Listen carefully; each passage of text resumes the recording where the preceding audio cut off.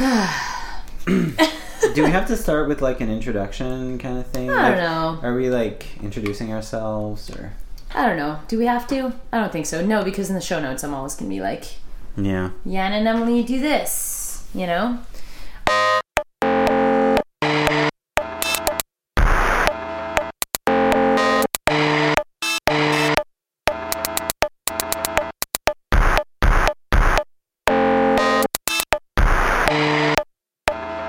I wanted to do like a podcast about like erotic thrillers from the late 80s and early 90s. I was going to say that's when the genre like first became popular, but I think that's like the only time the genre was really popular.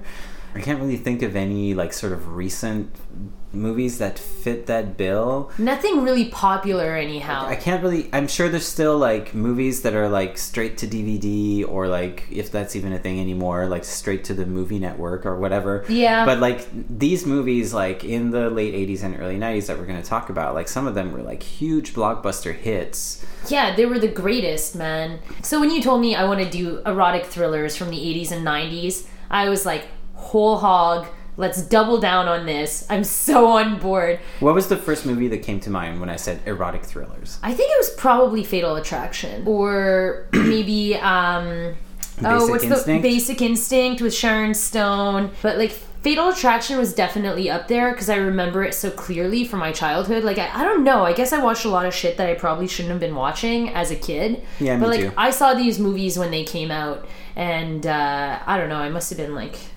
I don't know. I must have been 10 or less. I don't know. I was just, I don't know, I guess super nostalgic in a weird way. Like, oh, my childhood, the erotic thrillers, excellent.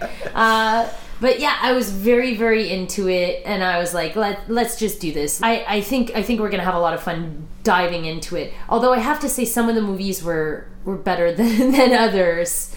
Yeah, well, yeah, more on that later. Should we talk about the, like, should we list the movies that we're going to talk about right now? Or yeah, like what did you watch in preparation? I started thinking about this even before we had kind of settled on the podcast idea, because I saw Single White Female somewhat recently. Oh, right. And then both 9.5 Weeks and Fatal Attraction were on TV, and I DVR'd them both, and then I watched them recently. You still have TV?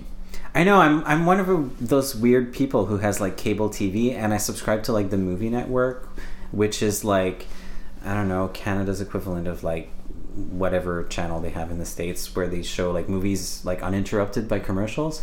And yeah. I basically just DVR the shit out of it, and I have like, my DVR is always like 70 to 80% full.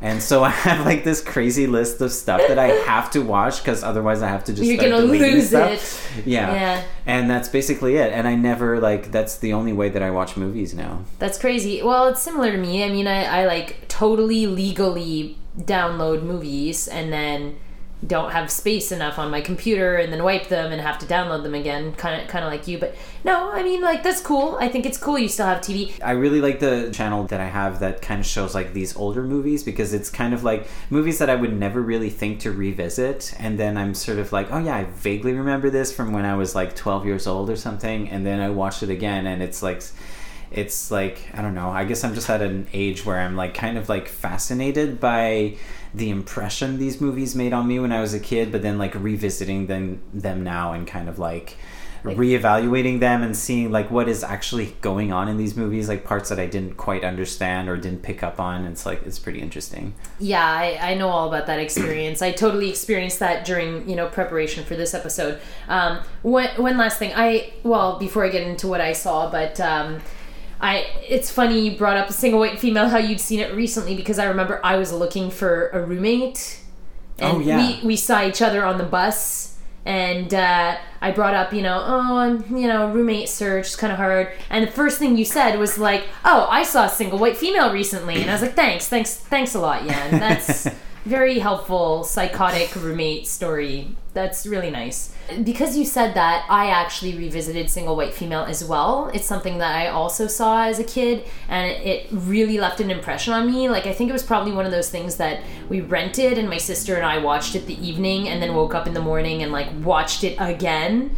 So Wow. like a nice deep kind of, we would always do this though. It left a deep mark, especially in the like aesthetic and the fashion in the movie, but I didn't remember like much of the story except that there's like the crazy lady.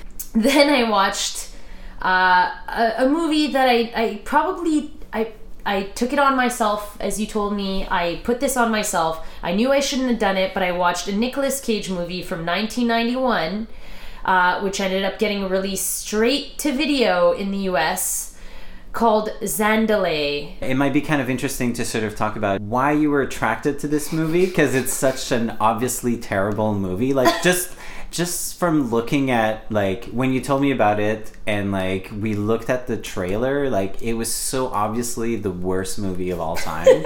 And you were like, I think I'm going to watch this. And I was like, you're like, do you want to watch it with me? And I was like, no, I don't think so. Why did I want to see this movie? Well, if you didn't know this about me already, I'm going to teach you something. I like to watch bad movies. I find they're funny. But you know, it's a special art. You gotta watch a lot of kind of just bad movies, you know, to be able to sift through the bad and find the good bad or the hilariously bad. I would rank this as pretty much just a bad movie, although there is one kind of must-see moment in this film. So Zandalay, I was tricked. I thought we were going to do a podcast about erotic thrillers, and instead this was just like an erotic movie. There was nothing really thrilling about it. Like even you saw the trailer with me, and they make it look like there's some sort of like sexual danger or whatever. Or like I thought it was going to be a woman falls in love with like a criminal for like wild passion, but then he's dangerous. Yeah. Like no, there's no thrills. There's no danger. It's just people being naked with no motivations. So I'll bring you through kind of, if I may, I'll bring you through the plot of Zandalay. So we start with this Zandalay lady. She's like jogging around. Actually, no, it starts out she's all fun-loving. She's like prancing around, dancing naked in her house while her husband like gets ready for something, puts on a shirt and is like all boring. And then he goes to work or something and she likes to jog. And then for no reason, she's jogging next to the railroad tracks and a train is approaching and she darts across the tracks in front of the train to be like, oh, look, Zandalay loves danger. Then you learn a little bit more about her relationship. Like, her husband is a poet, but he's taken over his father's business or something. So he's like kind of more of a businessman now. So he's not writing a lot of poetry. And like, she's upset because they don't have as much sex. And then her husband goes to a party at a bar and he runs into like an old friend, Nicolas Cage. And then, I don't know, he rekindles his friendship with the poet husband. So then he comes to the house to paint the guy's portrait, and Nicolas Cage meets Zandalay, and he says like totally inappropriate things to her. Like, they're reminiscing about their youth, the poet and Johnny the painter, and like Johnny's just like talking about vaginas. Like, he has this one line where like he's like, I got all the girls, and he says something like, I quote, when that big red snatch is coming right up to your face like a freight train. And you're like, what? Is that a callback to the train from earlier in the movie? Probably, but like this is supposed to be like dangerous sexy talk, and I'm just like, ew, that's fucking also, gross. Isn't it kind of weird to use a train as a metaphor for a vagina? That's like way more phallic. Yeah. And then next time she sees the Johnny guy, he tries to kiss her and she's like, get lost. But then eventually like she sees him in this street and he's like very rude, but she like makes out with him in an alley and then goes into his studio, and then he gets her naked and like paints all over her body with paint, but it's like supposed to be erotic, but it's just really awkward and shitty. Anyway, fast forward, she tries to rekindle with her husband, and like they decide to take this trip to the bayou, but then they get there and they're having so much fun, and they finally have sex and it's great. And she's also gross and creepy and says weird things. Like, she finishes having sex with her husband and then she says to him, quote, see, all our parts work. Like, what the fuck is this? I'm telling you, the dialogue is insane. Oh yeah, and at some other point, Nicolas Cage wants her to have sex with him, and he says, take my dumb coon-ass prick inside of you with your husband in the next room. Wow. And some other point, he like grabs her crotch, And, like, because she's talking about how her husband was a poet, and he grabs her crotch and he's like, what about this? Isn't this poetry? And I was just like, I'm gonna fucking barf all over everything at this moment. It's the worst thing I've ever heard. And another time when he's like, I want you, he says, I want to shake you naked and eat you alive, Zandalay. Like, wow. This dialogue is fucking disturbing, okay? This was more disturbing than Fatal Attraction. So there's this, like, internet famous scene where Nicolas Cage, like, covers his body in paint in a total rage fit. It looks, like, totally ad-libbed. And I was like, yes, this movie at least has that. And it was hilarious. Is there anything kind of, like, arousing about this movie, or is it just gross? Because it sounds like it's just gross. To me, it was gross. Okay. And I felt like it was such a shallow understanding of, like, what desire is, which is, like, just because it's forbidden doesn't make it actually hot. Like, yeah, you can't just go fuck your husband's buddy from school, but, like, also, if he's gross and is Nicolas Cage with a mullet and says awful things like big red snatch and, like, is this poetry when he grabs her crotch, like, you wouldn't want to. All right, well, I guess you watched it so that none of us would have to. Yeah, the world no longer has to. Yeah, thank you for that sacrifice. And I would say, like, I thought that watching Single White Female was going to be the bad experience. Right, okay, so let's get into that, because, like, you were actually texting me while you were watching these movies, and, like, you were like, Single White Female, such a bad movie. I'm going to watch Zandalay now. And then it's like, yeah, how good does Single White Female seem now in retrospect? It's like a masterpiece. No, it's still really, really garbage. I don't think it's garbage. I think Single White Female is a pretty good movie. I really like Jennifer Jason Leigh in it. I like her. You know what my big problem with this movie is? Bridget Fonda. She's no good. Okay, she's not terrible. Like, but the director must have worked hard. Like, she's not strong. Yeah.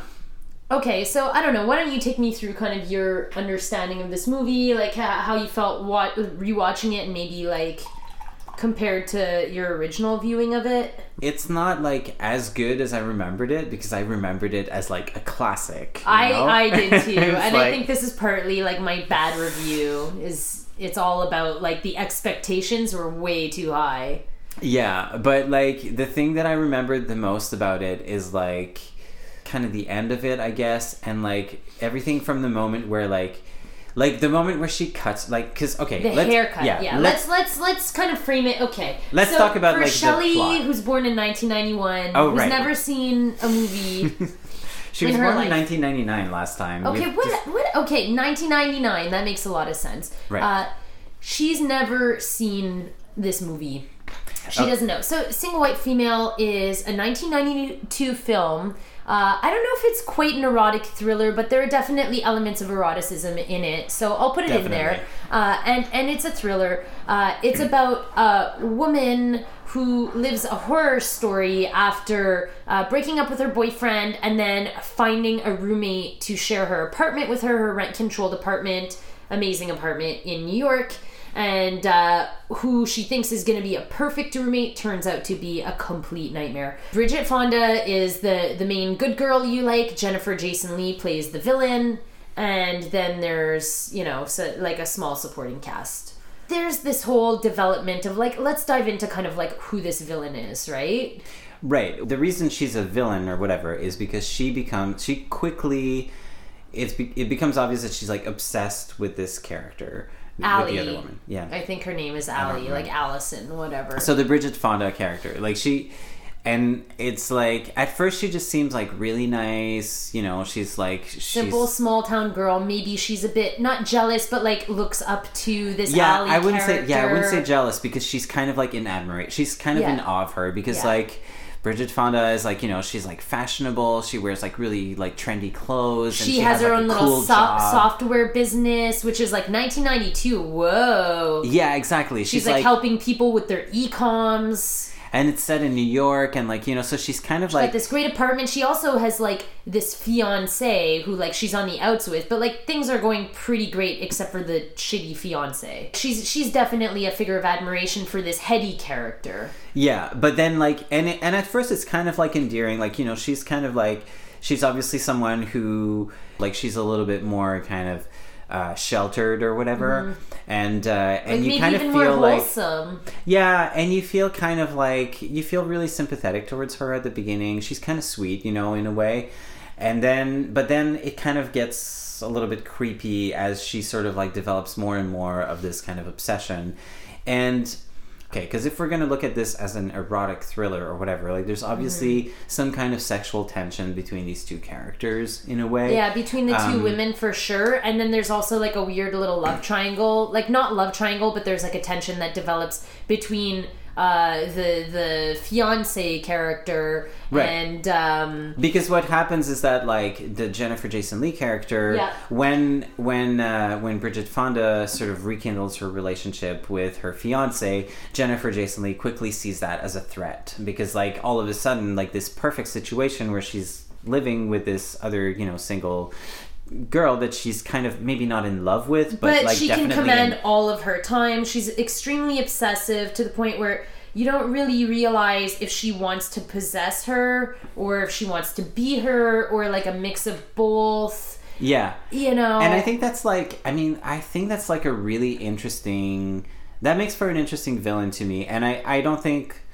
like it wasn't something that I think I had seen before, like at the time when I saw it. It was like, I think in 1992 we didn't see such complex, interesting female villains. Yeah, we don't really know if she's like in love with her or she wants to be her, and I think that's the point where it really kind of tips into like obsessive behavior. Is that at one point Jennifer Jason Leigh is like trying to like console the Bridget Fonda character for whatever reason, like something happened with her fiance or something. It's and she's just like, tough time. Oh no! What happened was Bridget Fonda's character almost got raped by her only client, who's manipulating her. This creepy man played by Steven Tobolowsky. Yeah. So anyway, she almost gets raped by her boss and escapes by tricking him, like, oh, I'm gonna give you a blowjob. No, I need you in the nuts instead, and runs away. Like, literally has to physically run away from rape. And anyway, the Hetty character, Jennifer Jason Leigh, is comforting her, and she takes her to a salon and says, don't worry, you're gonna, like, feel better about this, right? Right. So they go to a salon, and then she comes out, and she's basically gotten a haircut that looks exactly like the one that Bridget Fonda has. Yeah, and so this haircut's very iconic anyway. Yeah. Like, sorry to cut you off, but like this like short, like kind of like rust red little like pixie bob that they have in this movie is very iconic of this movie. It's like what I remember from the film. Yeah. It's not just like, some blonde haircut. It's like a very unique.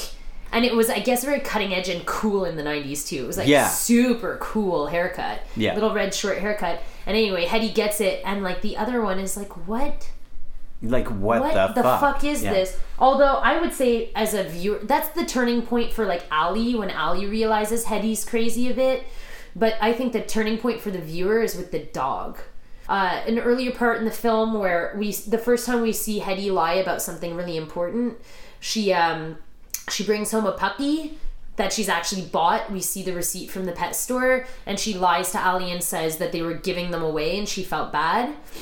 And later, when Allie kind of like decides to patch things up with her with her fiance and doesn't come home for like an evening or a day or two, Hetty like kind of descends into this depression. There's this moment where she's watching TV eating ice cream out of the carton, and the dog approaches and she kicks it away like really callously and says, not for dogs. Yeah, you definitely know that there's something like kind of disturbed, like she's not right, like from earlier, because she has these kind of like she overreacts to things. She gets like very moody, and like the moment that something doesn't quite work the way that she wants it to, she like goes into this kind of like bipolar thing where she like goes like she becomes very depressed and kind of like reclusive and kicks the dog or whatever. And but she's like a liar. She erases the messages from the boyfriend to like kind of sabotage the relationship. And anyway, later in the film, spoilers, there's a scene where to like get revenge over something, like she's not included or she's upset with Hetty or whatever, the boyfriend, she basically like kills the dog. You don't see it happen, but the dog is like, you know, it falls out the window, and it's obvious that Hetty's like tampered with the window and has kind of either let it happen or has made it happen. Mm-hmm. So yeah, you know, long story short, Hetty descends into madness. There's this weird scene where she goes to the boyfriend's house and kind of rapes him. Yeah, she goes to that was actually like, it's such a weird scene because I guess that's like in a way the most erotic scene of the movie, and it's so kind of gross. Typically, well, I mean, it's not graphic. There's nothing really graphic in this movie. Like, there's a scene where you see like the Bridget Fonda character like watches her masturbate from far away, and it's kind of like. And there's like a lot of voyeurism and like the audio equivalent of voyeurism, right? They like live in this apartment building where everyone hears everything. Right. And then this scene that we're talking about, like she goes to Hetty, the villain character. Yeah, she goes to her roommate's boyfriend's place, and at this point she has the same haircut. She borrows the jacket, like her roommate's coat. So like she shows up. And the guy's already asleep. She like climbs into bed with him. Yeah, and basically starts giving him a blowjob while he's like half asleep. And then he figures out like halfway through it, like as he's kind of like becoming awake, like that it's not his fiance, it's actually her roommate. And he's like, "What the fuck are you doing?" But then whatever. He's like already immobilized, and like she forces him. They finish. And then, you know, like she tries to snuggle up with him and he just like looks away at her, like looks away from her in disgust. And like, I actually feel bad for the character. It felt like he felt used and dirty.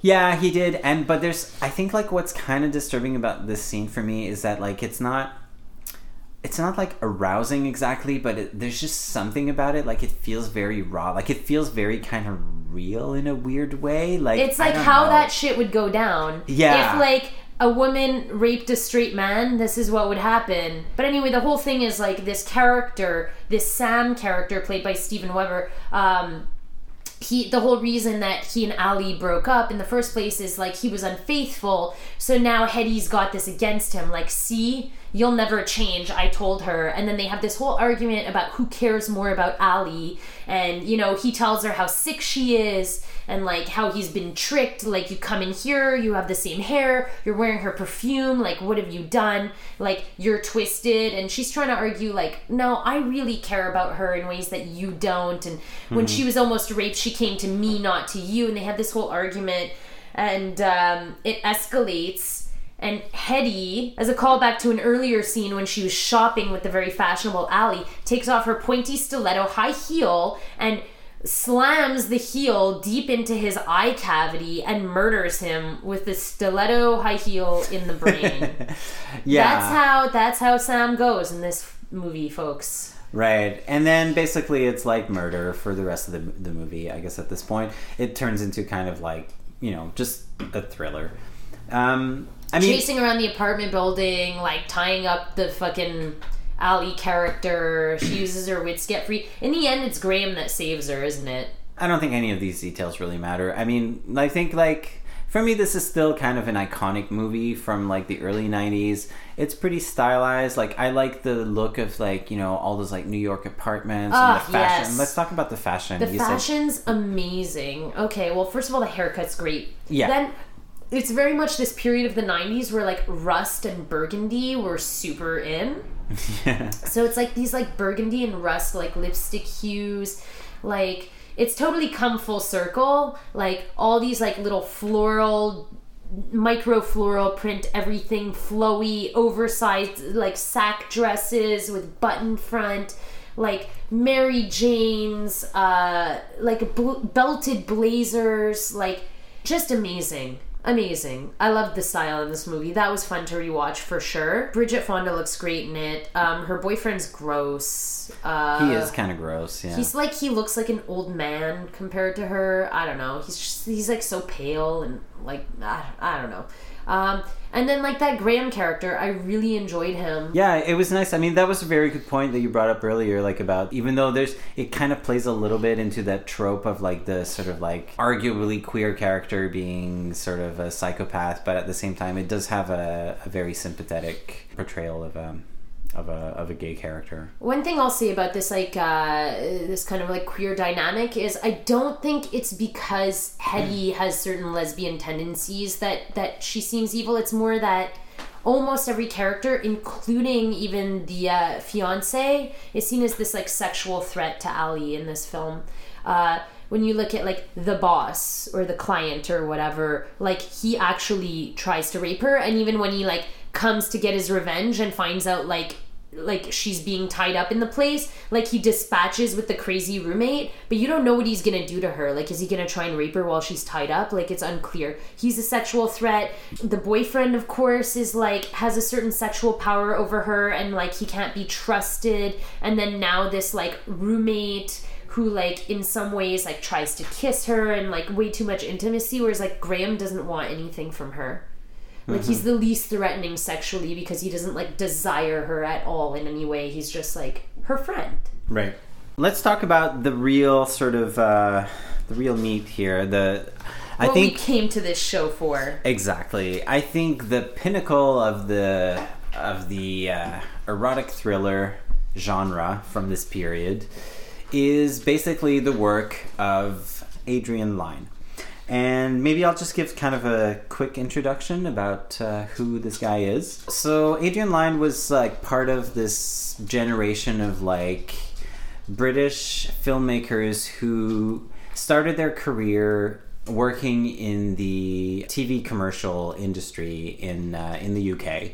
He's from the same generation as like Tony Scott and Ridley Scott and like Alan Parker. Like all those guys were working in the ad industry in the UK, and they were all like kind of super stylish and like did like these like amazing commercials, like very kind of stylized commercials, fast cut editing and stuff like that. That were very influential, and then all kind of found success in America later doing like feature films. Apparently, like Adrian Lyne, and this is like him like telling the story, so who knows, but like apparently like Stanley Kubrick got in touch with him at one point because after he made a TV commercial. Yeah, he made a TV commercial where he used like this particular kind of like soft focus filter that like Stanley Kubrick was like really impressed by, and he wanted to know exactly what filter he used. And so like Adrian Lyne like told him or whatever, and then he was like, hey, you should be like the second unit director on Barry Lyndon, which Stanley Kubrick was just about to make, which is all soft filter, whatever.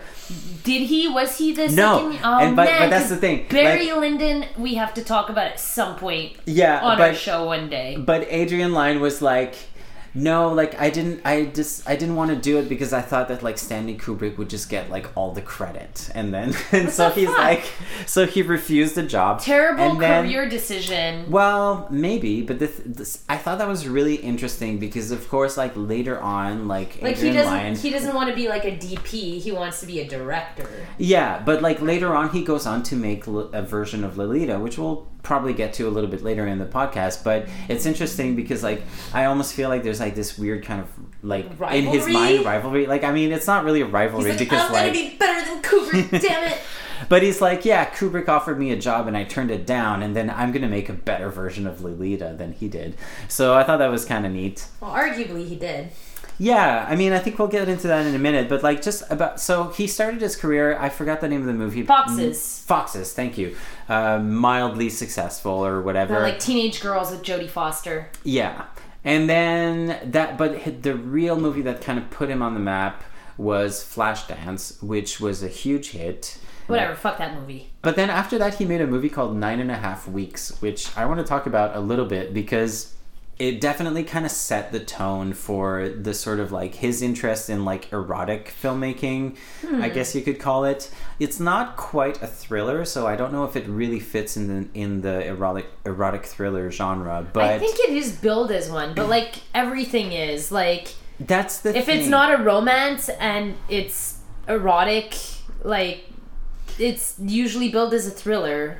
Yeah, so it's actually like, it's apparently based, I mean, I haven't read the book, but it's based on a memoir that was apparently a lot darker than the movie ever was, where this woman, like, you know, kind of talks about like this relationship that lasted for 9.5 weeks, where she was like basically in a sadomasochistic kind of relationship, and she was like tied to a table, like a coffee table, for like a whole bunch of time or something. Wow. And then like the movie doesn't get that dark, but it's sort of like it definitely plays with this sort of idea of like a woman kind of like giving up control and sort of being seduced by this man's weird sexual tendencies or whatever, and that having some kind of like psychological effect on her. Okay, so it's Kim Basinger who plays the character of the woman, and this is also set in New York. Like she works at like an art gallery or something in New York, and she's like divorced, and you kind of get the feeling from the beginning that she's a little bit sexually repressed. And her roommate, I think it's her roommate, yeah, like her roommate is like making all these like jokes about like vibrators, and like is kind of like this typical like, you know, liberated woman or whatever. Yeah. And then she like meets this guy who's played by Mickey Rourke. Yeah.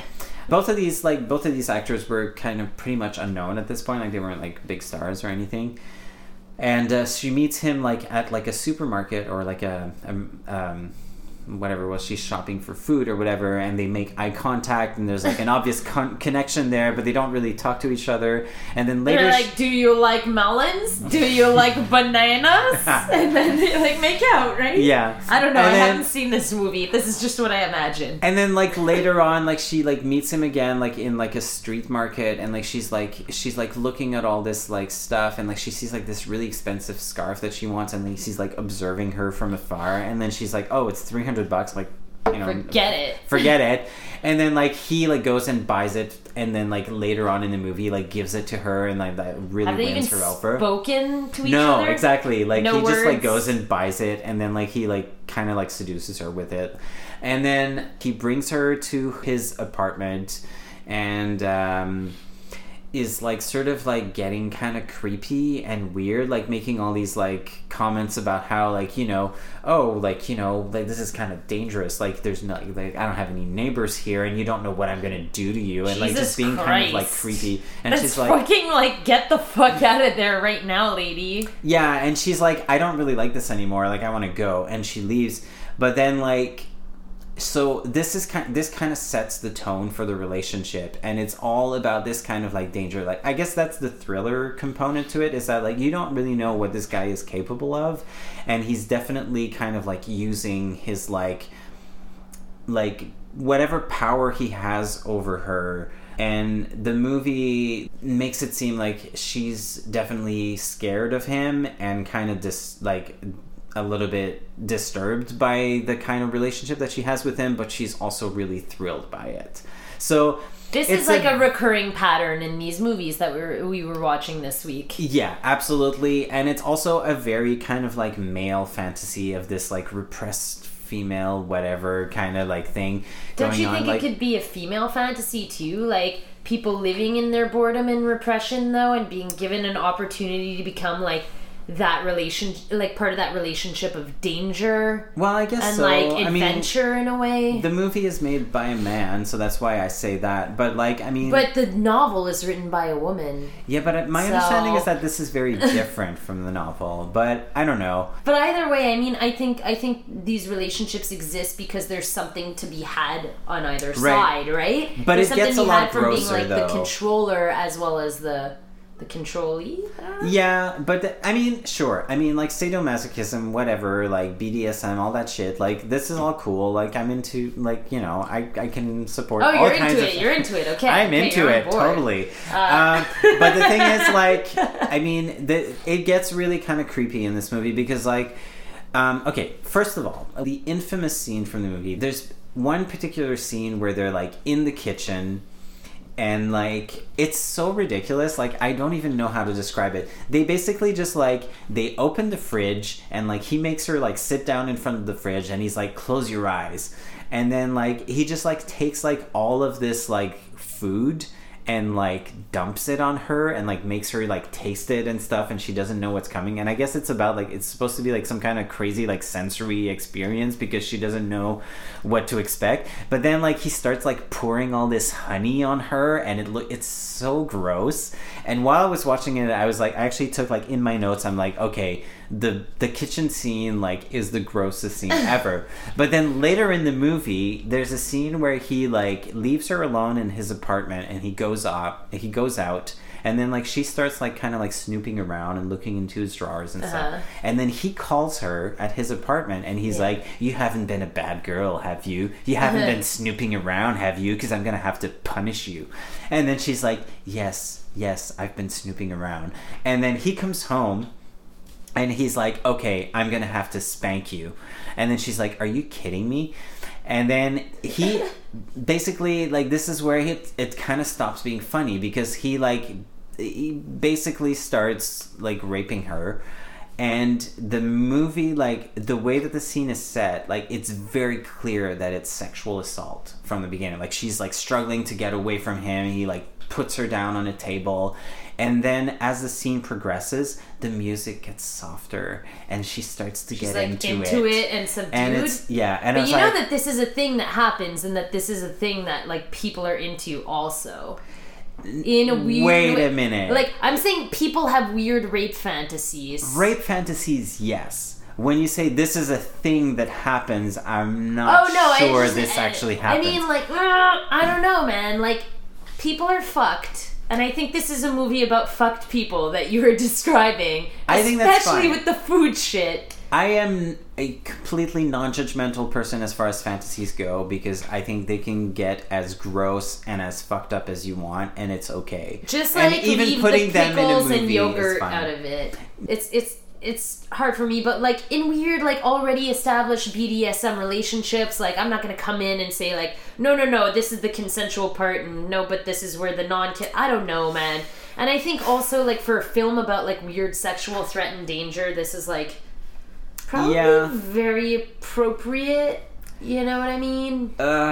It's hard. I don't know. I mean, I felt weird in Zandalay with the weird confessional rape booth scene, because she was also into it by the end. So I don't know. But that's the thing. I think like the fact that like two of the movies that we watch kind of have a scene where a woman gets sexually assaulted and then ends up liking it already kind of points to the fact that like out of this like random sampling of erotic thrillers, we happen to pick two movies that kind of have the same trope. Well, I didn't even There's a thing that's kind of going on there. We haven't even started talking about Lolita yet, so don't get too upset. Yeah, exactly. Okay, because but the point is, what is your takeaway of this film? My takeaway from this film is that it is somewhat messed up in its kind of like dynamics in terms of what it's trying to say, whatever it is trying to say, but like stylistically it's amazing. Like Adrian Lyne's like, and I think we can put in the show notes like some like YouTube links to like his like jeans commercials, which are like so like iconic and amazing. There's like scenes in this movie that are basically the same as those commercials, where it's just like a music montage with like all of this like backlit like people in like kind of black silhouette like having sex against like leaky pipes, like just draining water on top of them, and just like it's so like stylized and ridiculous, and I just really love that whole like late 80s, early 90s like aesthetic of like kind of ridiculousness. I love it too. It's so over the top. Like it's so indulgent, the 80s and 90s. It's a good sort of like primer for like this other movie that we're going to talk about, which really kind of defined the genre of the erotic thriller, which is Fatal Attraction. I can't wait anymore. Yeah, let's talk about it. But just before we get to it, like I just want to say that like 9.5 Weeks was a complete commercial failure. in the United States. In fact, they were like, I think that the studio like kind of decided not to release it in the States at first, and then they maybe like just kind of like had like mild success like in the rest of the world, like, you know, Italy and whatever. But it's so iconic. But then it had sort of like a big kind of like success in home video. Oh.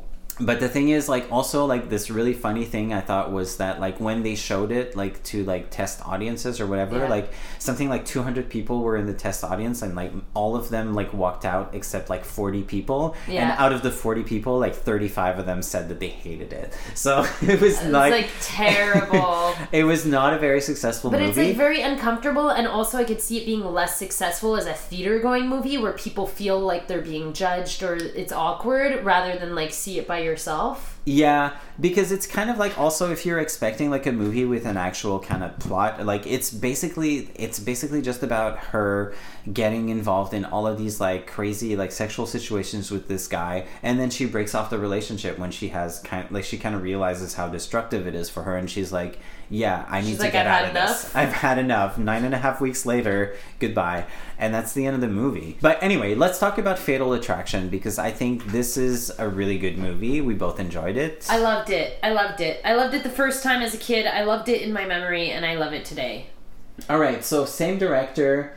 This time the stars are Michael Douglas. Amazing. And even more amazing, Glenn Close. Glenn Close and her amazing forehead. Okay, for me, what I love about Glenn Close is her eyes that are like almost stuck together in the middle. She has a weird face. She has an amazing weird face. She is so good, but she has like a really creepy face. One of my first thoughts on rewatching this was like, I've seen Dangerous Liaisons so many times, like the American remake of Les Liaisons Dangereuses. Mm-hmm. And I know that Les Liaisons Dangereuses is a superior film, but I always fucking loved Glenn Close in Dangerous Liaisons because she's such a bad bitch. And like she's got such amazing control, and I felt this in this film too. Now, takeaways from this movie again for like our listener Shelley from 1999. Fatal Attraction is a true erotic thriller. It is both erotic and it's thrilling.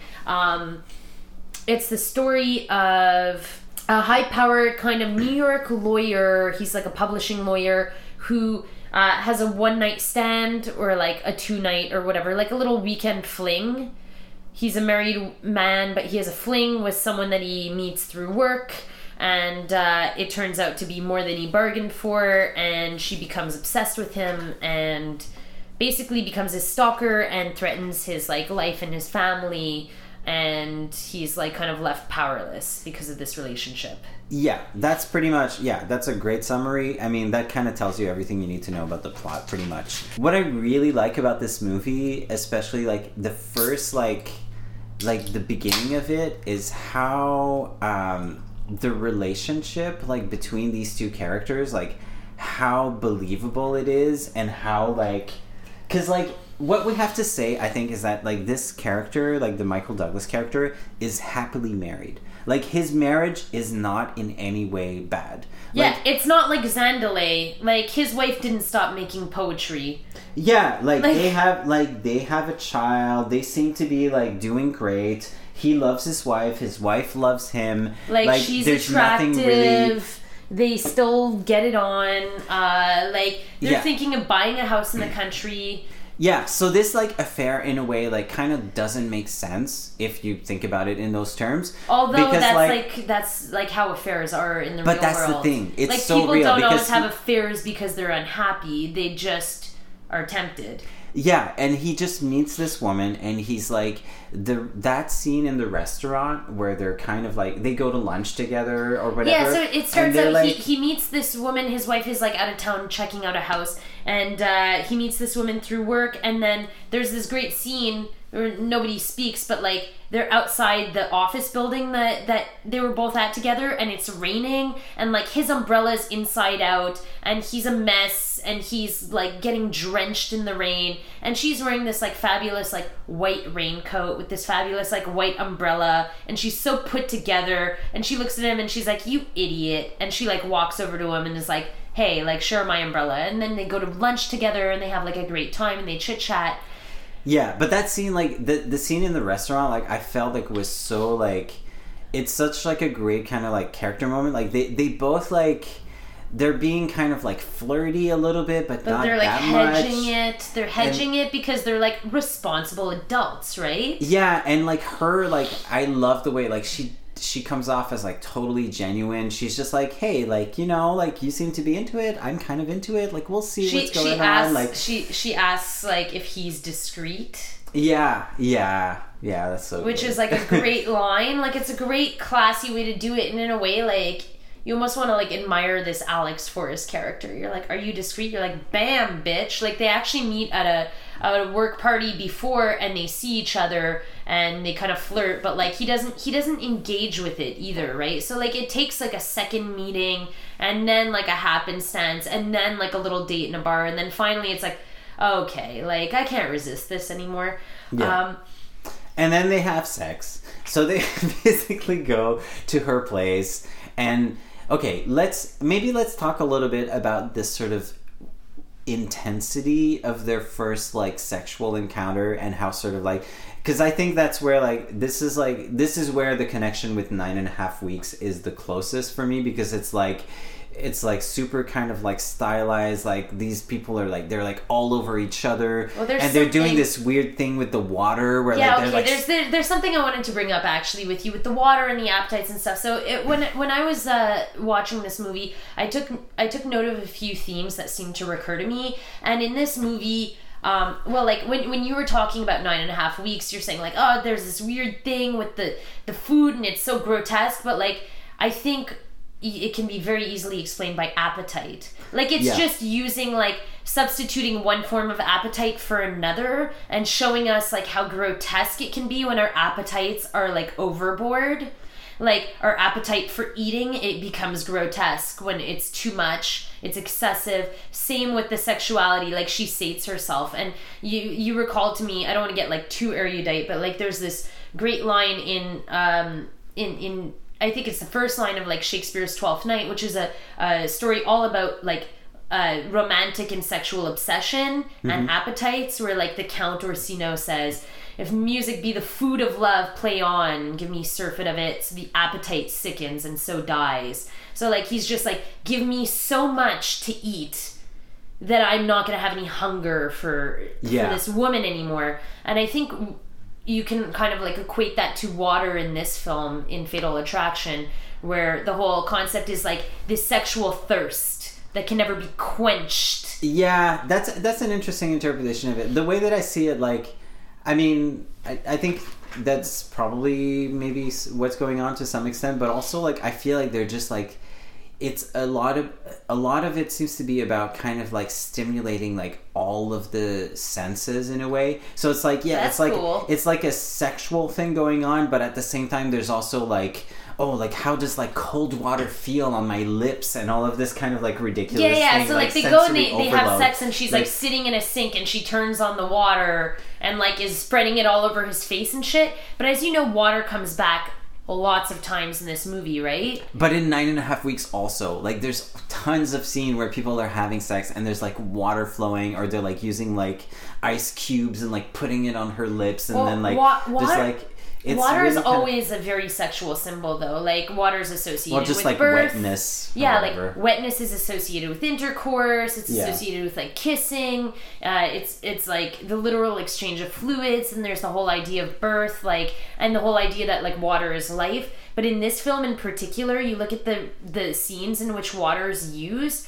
There's like a point where they're having sex, and after they've left the kitchen, you see her kettle boiling over. So then water is used as the symbol of like what happens when it gets too hot, like when it cannot be contained. And then of course boiling comes back in a big way in this movie, right? So maybe you can equate like the whole like play of water with like passion, and it's all fine and well when it's like a comfortable temperature for you. But if it gets too hot, you know, like what's your threshold, what's your limit of comfort, right?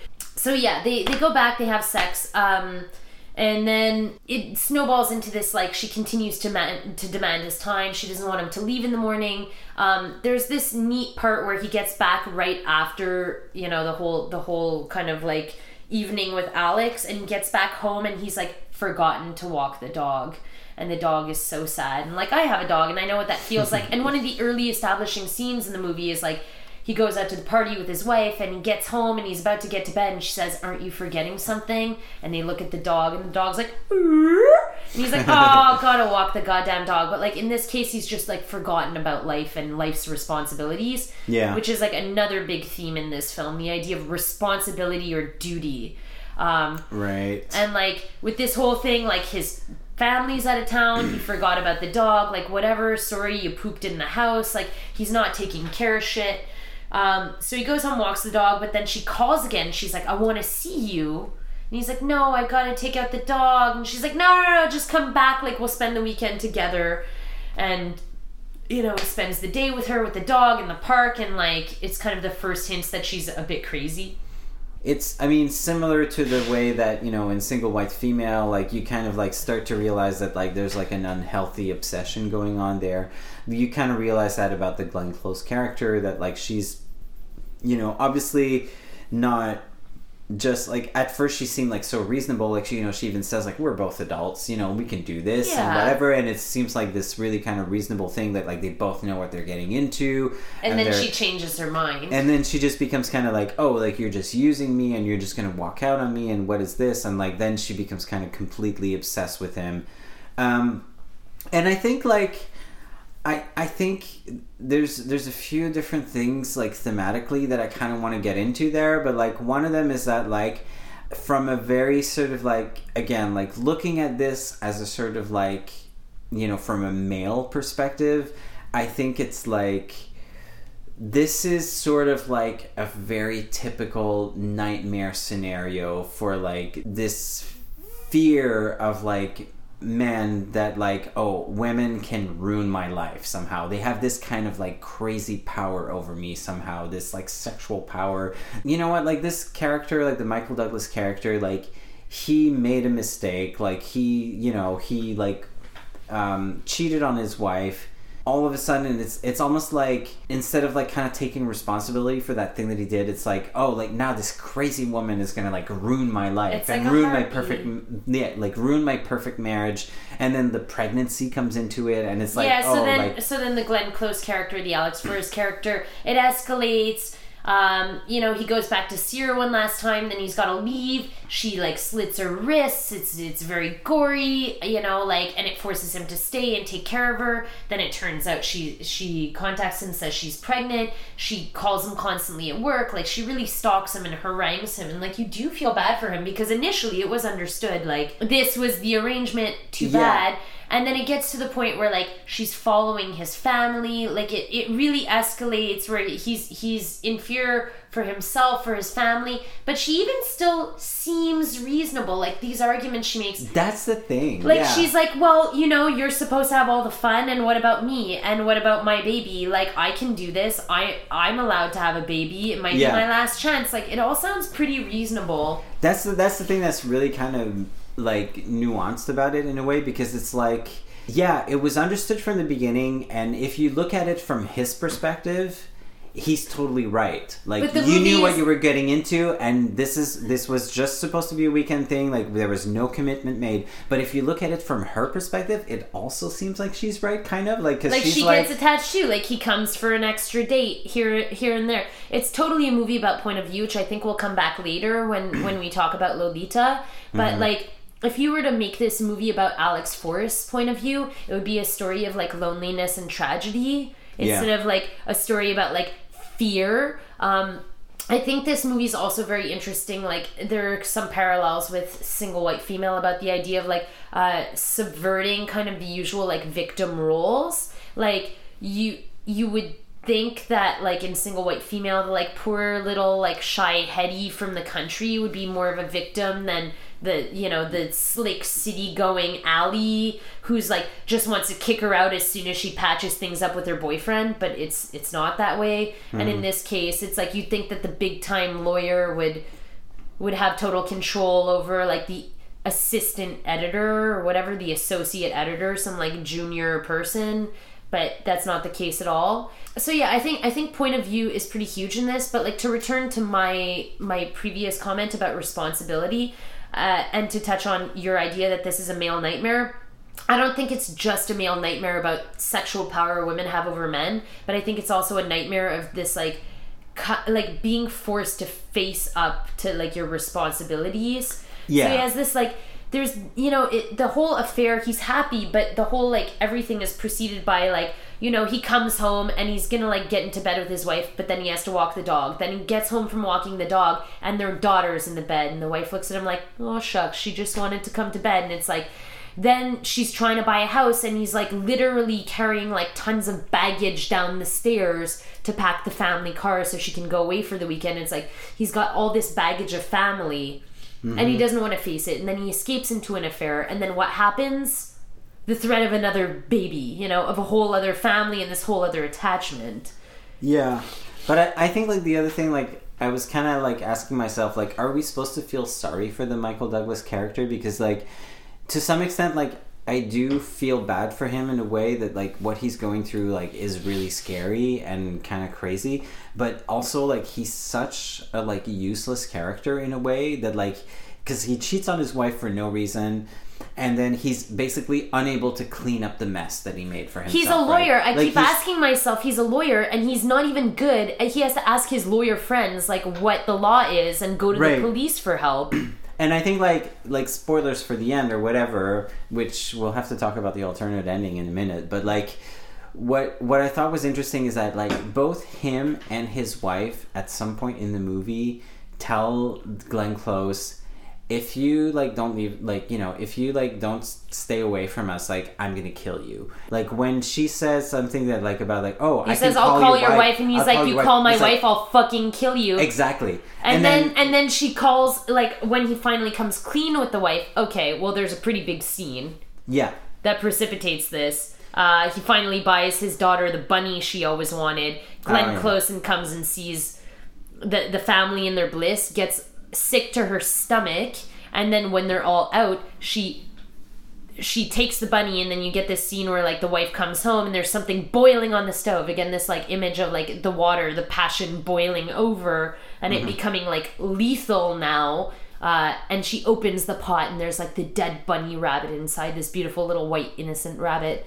Right. And then like of course Michael Douglas has to come clean, because he's like, I know who did this. Right. And that's the thing. Like, you would think that, like, when he comes clean, it's like, okay, now he's, like, unburdened or whatever. Like, everything is going to be kind of okay, but it isn't. But the interesting thing is that then he proves calls her to Alex, yeah, I've told my wife, now you have nothing over me. You can't threaten this. And he puts his wife. He puts his wife on the phone, and she's like, if you ever come near my family again, I'm going to fucking kill you. And then at the end of the movie, when she like totally like invades their home and like with a knife goes like totally psycho, and like he tries to kill her, like he like basically tries to drown her. He drowns her in what? In water. In water. That's right. Mm-hmm. And then he can't even manage that. Like she comes back to life somehow miraculously, and then it's the wife who's like, yeah, like, okay, no, I want to take it back a little bit, because like earlier, like, you get the foreshadowing of the gun, which, that's the thing, like, whenever you introduce a gun, it's going to get used sometimes later in the movie. Is it like Chekhov's gun, yes. Yeah.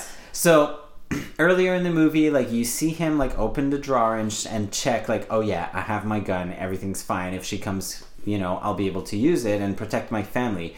But then when she does come and invade his home, he's like downstairs, like boiling water again, making tea. So there's like that boiling element going on again, and he doesn't even hear that his wife is upstairs running a bath and like screaming for his help, because as the bath runs over, because the tea's boiling. Yeah, and then he comes. He eventually goes upstairs and like tries to save his wife from this like psychotic murderous woman, and like tries to drown her in the bathtub and doesn't even succeed. And then finally, it's like, no, it's the wife who comes and like kills her. It's pretty impotent, but well, we'll talk about the alternate ending in a bit.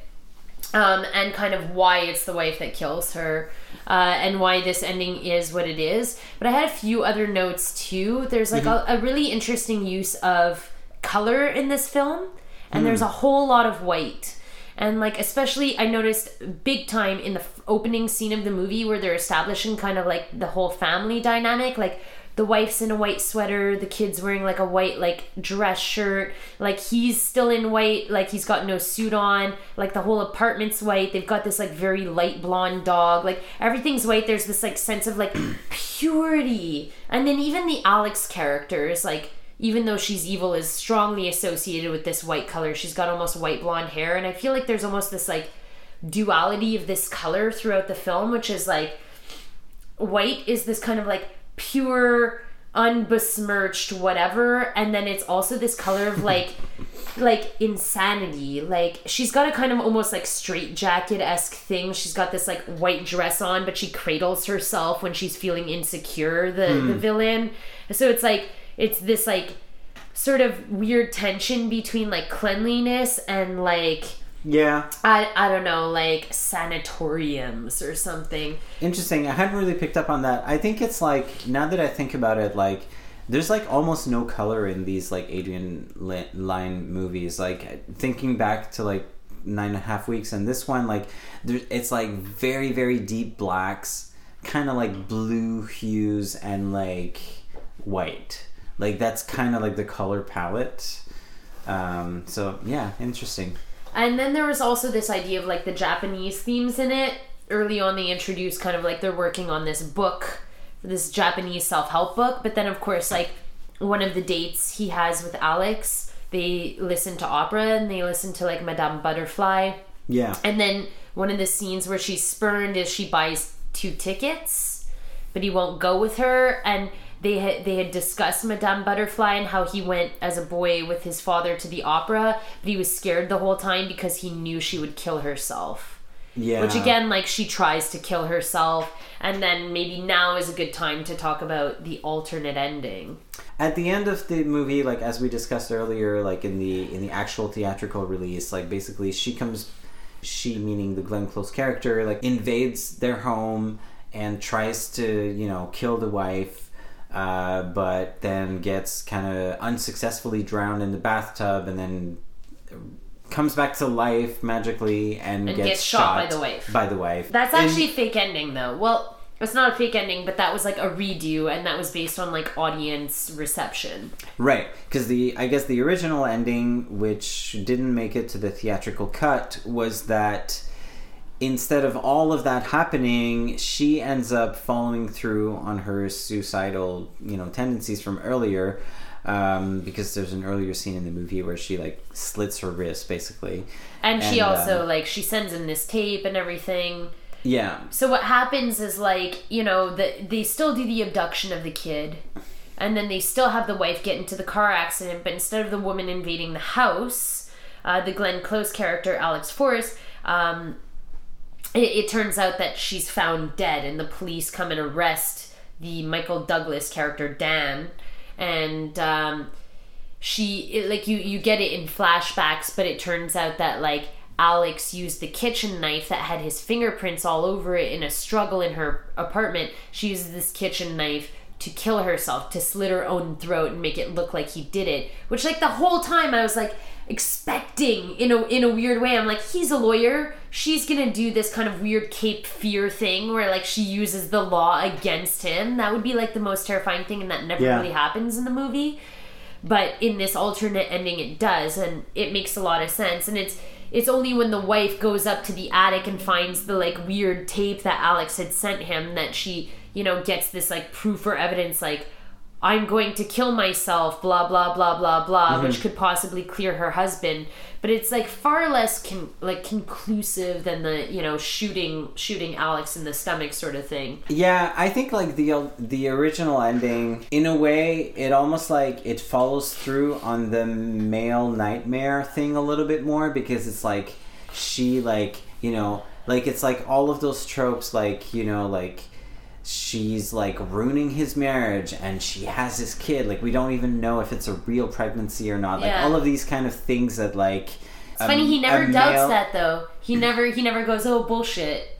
Yeah. Which I think a dude might do, but anyway. Yeah, interesting, because like earlier too, like you mentioned, like, you know, where she gets sick while she's like washing them, and you can kind of like think that like she's just kind of disgusted by this like, you know, domestic bliss that she's witnessing or whatever. But maybe it's it's morning like, yeah, exactly, because she's pregnant. So I feel like the pregnancy is like actually genuine. Like they treat it like genuine. Nobody in the movie doubts it. Yeah, exactly. Nobody in the movie doubts it. Not his wife when he tells her, like nothing. It's kind of just accepted as fact, like. But it's like used for creepy detail when she says like weird things like "part of you is growing in me," and you're like, "Boo, barf, blah, whoa, yuck," you know? Yeah, all of this sort of like points to a man not having control over, you know, his life because of something that he did with the woman. Because of his own desires. He doesn't have control over his desires. He doesn't have control over his life. That's kind of the moral of the story. If you can't control your desire, you can't control your life. Yeah, so her sort of like committing suicide and like making it look like he murdered her in a way is sort of like her like final sort of like, you know, ultimate male nightmare thing is that like, oh, now I'm gonna get accused of a murder that I didn't commit. And it also kind of plays into this whole like he's really not guilty in a way. He's just kind of like fucked up by this woman. In a weird way, it also works on the basis of like that character Alex Forrester's motivations, but it also works in this way that like he even threatened, "I'm gonna fucking kill you." Like the night before he tried to strangle her and he couldn't, and this is almost like the ultimate like, you don't even have control over how I die. And it's this like weird, again, power reversal, and then finally like it works very well with the character's motivations. Apparently like Glenn Close fought for like 2 or 3 weeks not to have to reshoot the ending because she didn't feel it made sense with her character, and she consulted like 3 or 4 psychiatrists while filming this, and like everyone concluded like people that suffer from these kinds of like delusions and problems are much more likely to do self-harm than to like harm others and be violent, and they're much more likely to manipulate but to like practice self-harm. She really fought for it, and she eventually kind of caved. And she later apologized for the performance, saying like, I guess extreme portrayals of like mental illness like can be destructive. That's interesting, because I think like definitely like in the way that like the reshot ending, like it's sort of like thematically it doesn't make as much sense in that sense, but like I feel like it's kind of more satisfying in a way. It is, because especially because of the wife. Like I really like the fact that it's the wife who shoots her in the the reason they reshot it is because that phone call where the wife says, "I'm gonna kill you if you like come near my family again," was the most applause that the screening audiences ever gave. Like they were excited to have a hero, maybe because Michael Douglas is an impotent hero. Well, exactly. Maybe they were like waiting for the wife to take charge. Useless. He basically created this whole mess, and he's not able to kind of fix it, and his wife is like, "Fuck you, I'm just gonna deal with this problem myself," and she shoots her in the chest, and that's it. Well, like I think it's like visually very interesting to watch. It's like some of the like kind of like scariest kind of thriller stuff of that era. I wouldn't take it away from the movie, but like having seen the alternate ending, it makes a lot more sense for the character. There's this like beautiful kind of like operatic, it's more of a tragedy. Like basically the alternate ending, which is the original intended ending, makes it more of the tragedy of Alex Forrest's life, whereas the theatrical release is more about the horror of Dan's life. You know? Exactly. And it fits more with the point of view. Like, again, we established that, like, we never really get to see what's going on in Alex's life or her history or what, like, brought her to this point, or if she's pregnant or not, or, like, what she's really going through. So it's really hard to kind of live that tragedy with her, whereas you can totally live Dan's fear with him because you're seeing it all through his eyes. I think, like, ultimately, I'm sort of happy that both endings exist. Yeah, because they're both really good. I like it. It's like the movie is almost better as like this kind of like, you know, like there doesn't have like one ending or the other doesn't have to be the real one. It's almost like they're both kind of interesting options, and it's like I kind of like that both are out there.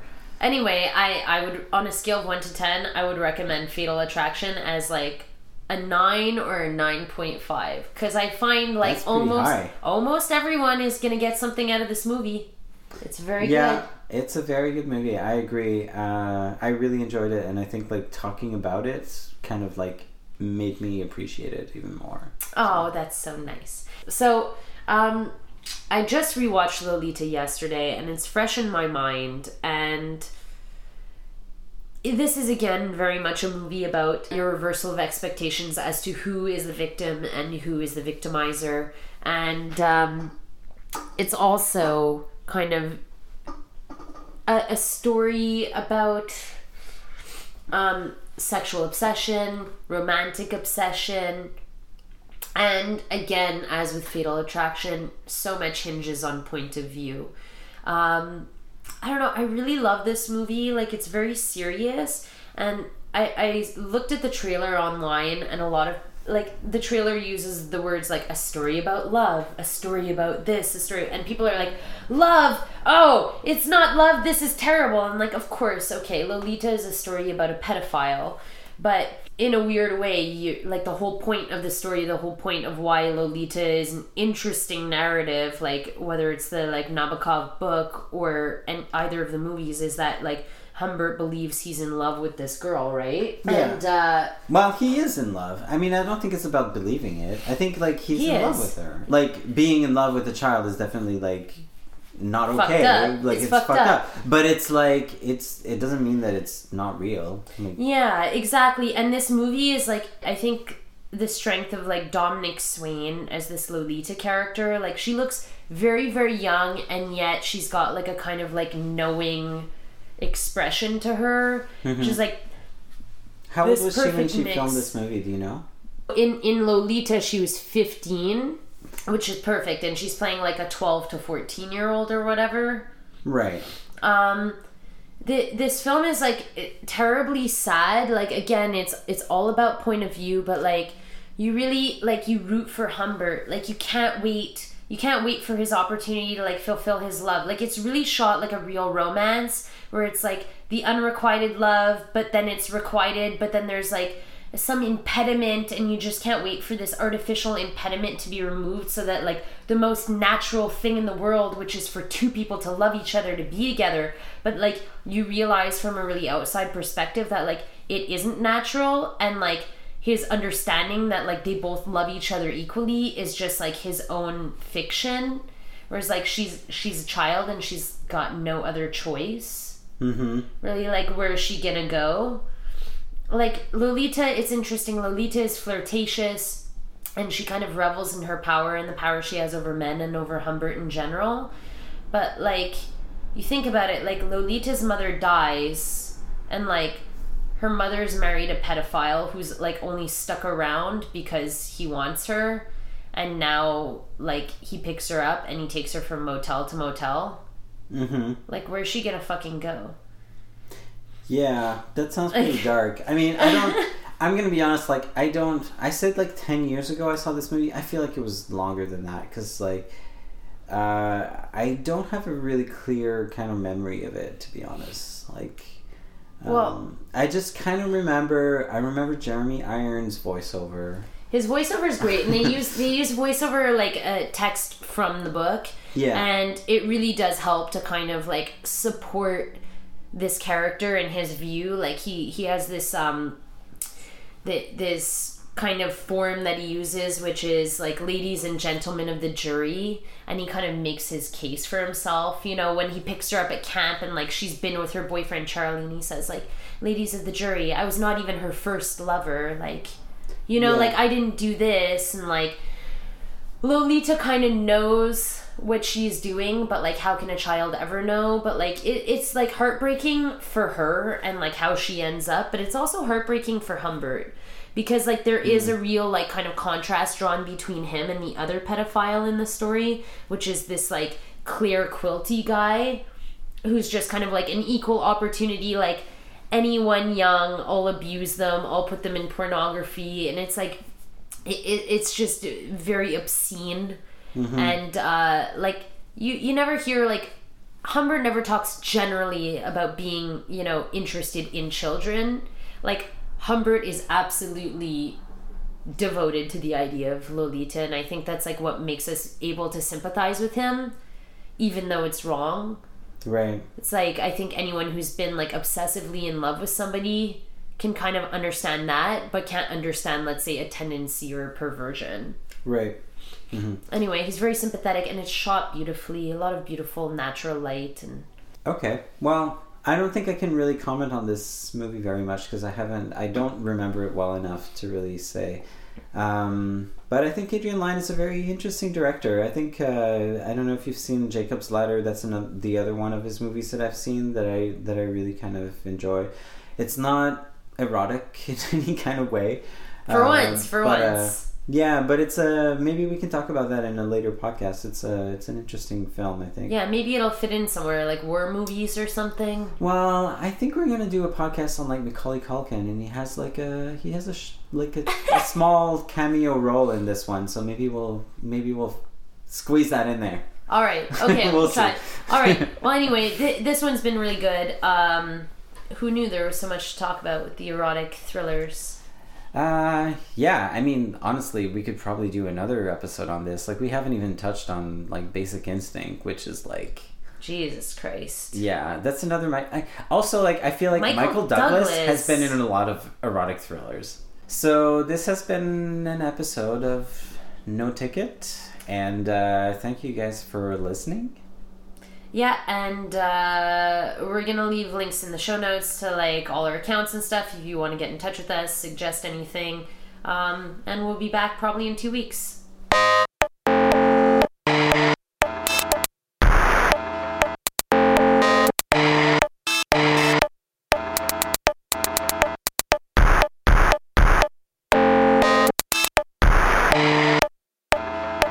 Like, I think Michael Douglas just like he accepts these roles. He's like, oh, like gorgeous people put their butt in my face.